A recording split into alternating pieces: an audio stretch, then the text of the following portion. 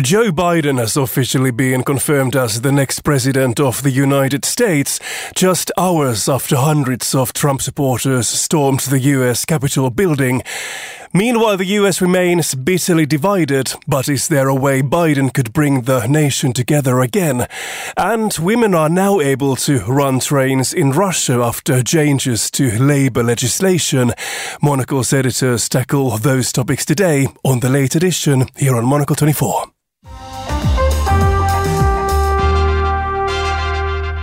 So hello and welcome to the late edition. I am Markus Hippi and I am joined in the programme by Monocle's Europe editor-at-large Ed Stocker and Monocle 24's producers Paige Reynolds and Augustin Macellari. Welcome to the programme. So first, I have to say that our team has been very busy with our news programmes covering the exceptional events on Capitol Hill yesterday. Ed, if I come to you first, you worked for Monocle in the US for years. Did you see this coming?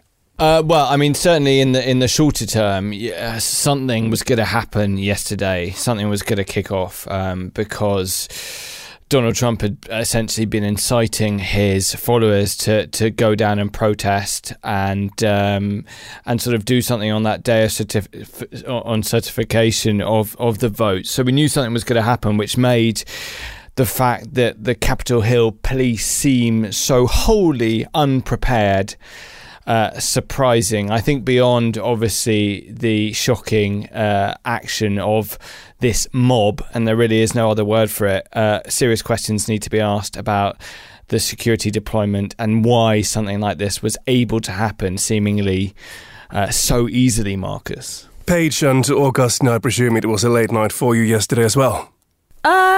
Yeah, it was a bit of a late night. Obviously, I think this all started kicking off around 7 UK time. So just when we thought we could put the work away for the day. But, you know, and it's just something that you couldn't really tear your eyes away from, really, once it started unfolding. It was just really, really shocking. It really felt quite surreal. I guess thinking a little bit more today as the dust settles, kind of as Ed was saying, there was something was going to happen. But certainly the pictures, just the photos that were coming through were just... were unbelievable, really. I completely agree. I could hardly tear myself away from my phone. So while I wasn't responsible like Paige is for setting up our morning current affairs show, I still got quite a late night. I was really struck by the way that what we saw last night seemed to express an outrage that maybe has been building since the election back in November. I think maybe people had sort of hoped that when there wasn't major civil unrest following the result, I mean, if you remember, it took about a week for it to become clear that Biden had indeed won. When there wasn't a mass outpouring after that, maybe people got a bit complacent. Maybe they thought, okay, it won't be as bad as all that, and we can put this chapter in the history books where it belongs. But, you know, I think this sort of outpouring was, I guess, a bit inevitable in some way. Let's now get a quick roundup of how the situation in Washington has evolved today. Monocle's news editor Chris Jermack joins us now. Chris, what is the latest? Hi, Marcus. Yeah, it's fair to say that after the horrific scenes that went around the world from the U.S. Capitol yesterday, today has been quieter on the protest front, but very loud on recriminations in Washington. We just heard from Joe Biden, the president-elect, who really went after Donald Trump for an abdication of leadership yesterday. He aggressively sort of attacked the current president for the way he characterized the protesters. He basically said, don't call them protesters. This was an angry mob and they should be treated as such. He very directly also contrasted the way that the protesters were treated with the way that Black Lives Matter's protesters were treated back in the summer, of course, much more aggressively by police. He drew that line himself very directly. Some 68 people, it should be said, have also been arrested now by Capitol Police. Nearly all of them came in from outside of Washington. And we've also seen today a growing number of politicians calling for Donald Trump's removal from office, even though he only has 11 days left in office. That includes the Democratic leaders of Congress, Nancy Pelosi and Chuck Schumer, but also other lawmakers.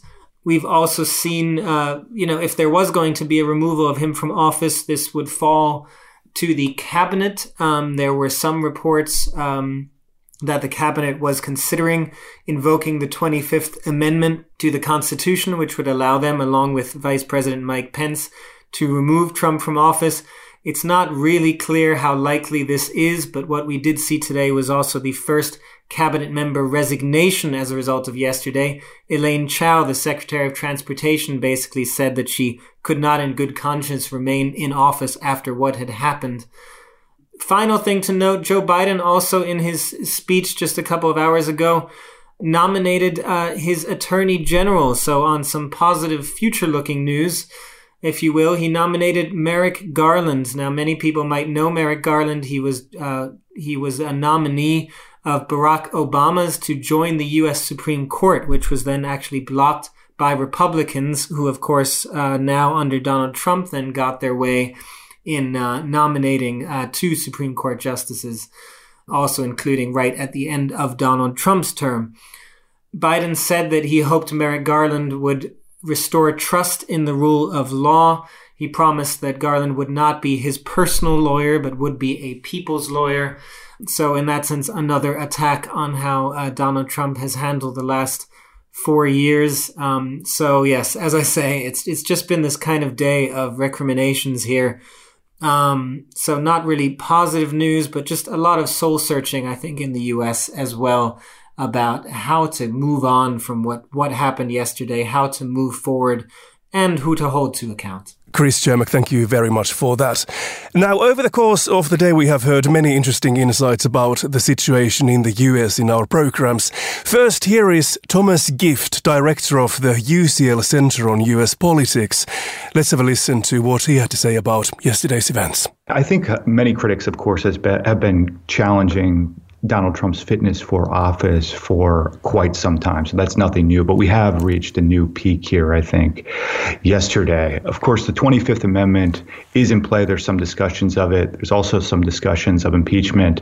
I'm unconvinced that either of these would actually come to fruition, partly because we're only 12 days away from Donald Trump leaving office, and partly because I do think that there is sufficient Republican support to essentially cancel any effort to exit him from office. You know, as much as we have to be concerned about what Donald Trump could do or incite in the next several days, there also has to be some recognition of what could happen if the president was removed. I think it would also have some perverse effects in terms of inciting potentially to more violence or social unrest his supporters who think that constitutes a coup. So either way, the United States is in a very difficult position. Thomas Gift was there talking about accountability. Ed, do you think Donald Trump will get away with this all, or do you think he will eventually face consequences? Well, for this particular thing, I don't think necessarily. I think it's interesting, all this talk about the 25th Amendment that basically says that he could be removed from office if he's deemed to be unfit. I think, as that clip said, it's unlikely that's going to happen because it would, catapult the country into more serious problems.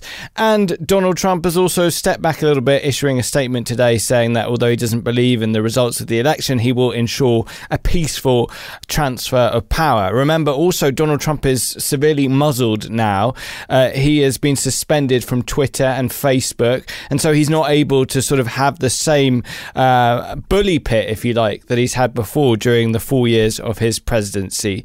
Of course, there are other questions over Donald Trump, whether any of the other investigations into him will lead to anything else. So whether Donald Trump will face investigations after he's left office, that's an interesting question. For this in particular, we'll have to wait and see as the dust settles. Obviously, we're looking at a very grim picture. The fact that over 50 people were arrested and we had 4 deaths, including one person who was shot inside the Congress building. So just really shocking and hard to believe that all these things have happened, and really hard for Donald Trump to distance himself and say that he had nothing to do it, because, as I said at the beginning of the program, for weeks he was baiting this to happen. And even as we all remember, last night during that siege of Congress, he issued a video while he was still able to on Twitter, telling people to be peaceful. But what he should have been done, and what Joe Biden later did, was to tell people to get off the grounds, to go home. This wasn't the right way to conduct himself. So whether or not he faces criminal investigations later in his life, what's certainly true is that he was shown, in my opinion anyway, to be severely lacking in leadership. And this really is something that we've talked about during the 4 years of his presidency, but this really is the sort of icing of the cake, showing that he is incapable of leading when he needs to. Augustine, what do you think? What will the legacy of Donald Trump be, and what does the future look like if Trump never really admits having lost? Well, it's concerning, Marcus. A poll conducted, I think, earlier today by YouGov revealed that 45% of, polled Republican voters said that what happened in DC was justifiable. When a populist movement like this loses its leader, I guess it kind of loses steam as well. I mean, there are people who one could describe as sort of avatars of this new Trumpism who have been elected. Marjorie Taylor Greene was obviously quite a notorious candidate back in November because she had these links to the QAnon movement, and there are more. And this question of what happens to Trumpism after Trump is certainly one that's going to keep the wonks busy for quite a long time. But I think what strikes me is that Trump himself as a figure has never really seemed to me to actually have any politics. You know, he's kind of a cipher. And what he's been very useful for is he's been useful as the kind of the focus of a very, very disparate group of politically disaffected people, largely on the right, to project everything that they want onto him. He himself, as is demonstrable from this lack of leadership that Ed Stocker just spoke about, and from countless of his lies and actions over the past 4 years, really only cares about himself and about money. So I'm sure that whatever happens after this, assuming he doesn't face criminal charges, he will be able to parlay this into some sort of lucrative gig. Maybe he'll become an Alex Jones type figure. Maybe he'll go back into the media and he'll speak to people that way. But I think because he's never really had a clear ideological framework, he's not a figure like, if we take a populist from the left, Jeremy Corbyn here in the UK, who represented quite a clear number of things and had policy goals that reflected what he believed in. I kind of can't see this movement that, you remember back in 2016, the alt-right, as they were called, this very disparate rabble of different people, some were misogynist, racist, anti-Semites, neo-Nazis. They came from across the kind of more odious end of the political spectrum, were lumped together in this category of the alt-right. And that was useful as a category, and they were able to galvanise themselves around Donald Trump. But without that figurehead now, what happens to them? My guess is dispersal. Ed Stocker, what about your predictions if you look into your crystal ball? Do you think there's a chance that Donald Trump will remain a major player in US politics? And at the same time, how uncomfortable is the relationship between Trump and the Republican Party getting? Yeah, first of all, really interesting what Augur was saying. Secondly, 2 points I'd make about that. First up would be, I think, to a certain extent, it depends what Donald Trump wants to do. He was always an uneasy politician anyway, and you sort of got the sense that this sort of enveloped him, and he got into it. At one point, there were questions before he became this surprise winner of the Republican nomination. There was question marks about whether he really wanted the presidency, whether he was doing it as a bit of publicity to raise awareness of his business interests. So it'll be interesting to see if he wants to stick around, if he wants to hang around, if he wants to be a political voice. The second thing is the Republican Party needs to decide what it wants to be. We saw Donald Trump Jr. at the rally early in the day yesterday saying that the Republican Party was the party of Donald Trump. And if you'd asked me that not that long ago, I would have said completely yes. I wonder how much this siege will change people's opinions, whether Republicans will decide that they don't want to be the party of Trump. We saw during his presidency almost no one was prepared to speak out against him. That has changed recently in the last 12 hours or so. We've seen people speaking out. Even Mitch McConnell, who used a wonderful turn of phrase, I wouldn't normally say that of that man, the now minority leader in the Senate, who said our democracy would enter a death spiral if people weren't prepared to recognise the results of the election. He's been breaking with Donald Trump. Even Mike Pence has, and a slew of members of the House as well, speaking out against what's been happening. We haven't seen that before. So whether that means the Republican Party to a certain extent will unshackle itself from Donald Trump, that will be fascinating to watch, because not so long ago they saw the only ticket of remaining in power or remaining popular or I guess keeping a movement was by being attached to Donald Trump. Whether that's true or not now, we'll have to watch and see what unfolds over the next few days. Well, let's next look at what the division in the US is doing to the country's standing on the world stage. Here is Louis Lukens, former US diplomat, now senior partner with Signum Global Advisors. I think it'll be a long few years before the United States can issue, for example, a statement of condemnation because a foreign leader doesn't accept election results without having that country snicker in return. I think, we like to tell the rest of the world to abide by free and fair elections, and we have a president now who's not doing that. And I think, eventually we will regain the moral high ground. But I think Donald Trump in the last 4 years, and certainly the last 2 weeks, and still 2 weeks to go, has caused immense damage. Louis Lukens there. Paige, you have lived in Russia and you follow the Russian media. What can you say about the reaction in the Kremlin? What has it been like? Well, as of yet, there's been no reaction officially from the Kremlin. Spokesperson Dmitry Peskov has been quiet so far. No comment from Putin himself. But as you can perhaps imagine, for a sort of authoritarian state like Russia, it's quite convenient when a country sort of lauded as the bastion of Western democracy is having a lot of issues with that. We've talked about this before. We talked about this actually when the US election itself happened, and how the Russian state media was keen or kind of skillfully was using the kind of chaos with Trump sort of rejecting the result as a kind of example of how that style of democracy just doesn't work. In fact, Foreign Ministry spokeswoman Maria Zakharova, she has come out and spoken about the storming of Capitol Hill, and she said that the reason that it happened was that there was an archaic US electoral system, and that the politicization of the US media is to blame for the unrest in Washington. So you can kind of get the Russian view on that, in terms of how the state news channels have been presenting what happened.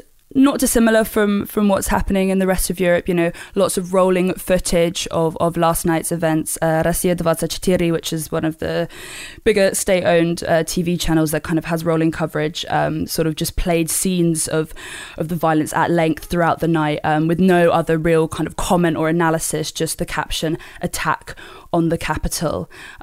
So that's kind of what's going on there. And as I understand it, there's something not dissimilar happening in China as well. I think they're keen to also kind of use what's happening to their benefit.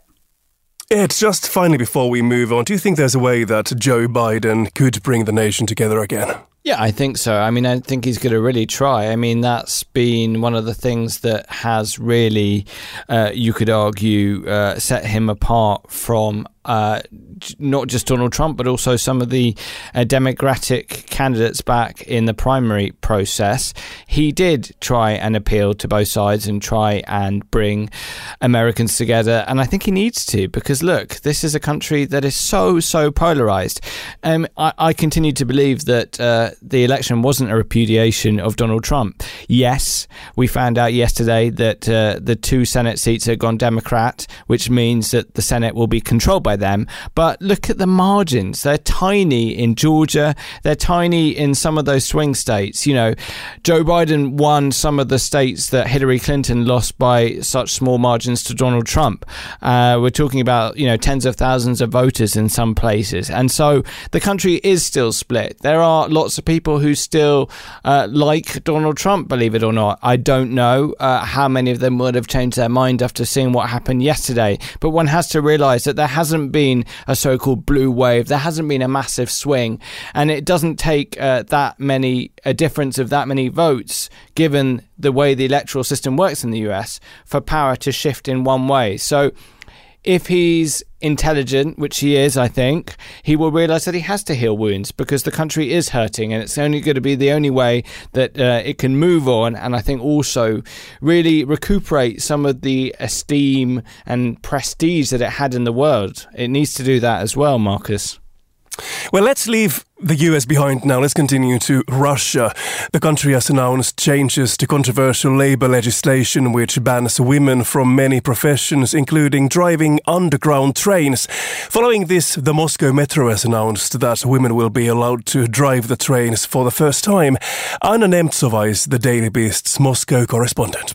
In 2000, when Vladimir Putin came to power, authorities came up with a list of more than 450 professions that women could not occupy positions, including women couldn't be sailors, women could not work as firefighters, and so on, and even bus drivers. So this change is positive. Now the list includes only 100 positions. But the thing is, the approach, feminists say, has not changed. Authorities still say that Russian women cannot occupy dozens of positions because the state takes care of women's reproductive health. Anna Nemtsova there. Paige, are you any more optimistic than Anna about the future of gender equality in Russia? Marcus, I wish I was a little bit more optimistic. I have to say I share Anna's cynicism, particularly if you sort of listen to the whole chat that she had with Georgina on The Globalist this morning. While this is a positive step, of course, the reason that the kind of Putin has done this, or the Russian government has done this, I don't think it's really about gender equality or really kind of making sure women's position in society is more equal. I think, as Anna notes in her chat, Russia has huge problems with things like domestic violence. There's no legislation against domestic violence in Russia currently. In fact, they decriminalized domestic violence in 2016, making some offences go from the criminal code to the administrative one. So yes, this is a good sort of starting point. But gender equality in Russia has quite a complicated or kind of difficult history because, of course, if we go back to communist times, gender equality was much more of an accepted thing. Women got the vote in Russia in 1917. Women were allowed into the workforce, but what you have to remember, that was always on a kind of productionist mentality. That was always within the interest of the state, and of course in the domestic sphere, women were never equal. So actually, when the Soviet Union ended, a lot of women were actually happy to be rid of that double burden of having to take part in the workforce and also having to take that primary role at home. So there's lots of complicated things at play here, and I think Russia's got a much more difficult history to unpack when it comes to how it treats its women. Augustine, do you think Western liberal values will one day reach Russia, and at the same time, should they? Well, that's a nice open question, Marcus, that I shouldn't put my foot in my mouth too much trying to answer. I think that in the early 90s, there was a lot of optimism that Western democratic values would indeed reach Russia. And the lie was put to that optimism in the noughties, since when things have been rather more regressive. Most recently, we've seen Vladimir Putin effect a referendum that means that he can remain president until he's well into his 80s in the decade after this one. I wonder if it speaks to maybe a bit of a complacency in liberalism. I mean, probably aligning myself with some unsavory characters if I say this, so I don't want to be held too much to it. But I wonder if this idea that, you know, these kind of values, democracy, are totally universal, is a bit of a stumbling block when it comes to convincing, for example, post-Soviet countries like Russia to adopt these values. Whether they fail to allow for any kind of cultural difference between specifically Russia and the West. You know, it's existed in this extraordinary position for hundreds of years, just outside Europe, still a part of it, but still distinctly Eastern as well. It's not necessarily fair, I don't think, to demand that a culture that has grown over so much time immediately adopt the kind of political and social framework of another culture that's been able to adopt that organically. I don't know whether it's the right way to go about things, and if we should see the world in that kind of way anymore, that the best thing to do is to apply a solution that's worked somewhere else to a radically different context, rather than perhaps work within that context to find a solution that kind of offers the same outcomes as a liberal democracy, but speaks more honestly to the values of the people living there. Augustin Macellari, Paige Reynolds, and Ed Stocker. I'm sad to say this is all we've got time for on today's edition of the Late Edition. Our studio manager was Louis Allen. I am Markus Hippi in London. Thanks for listening.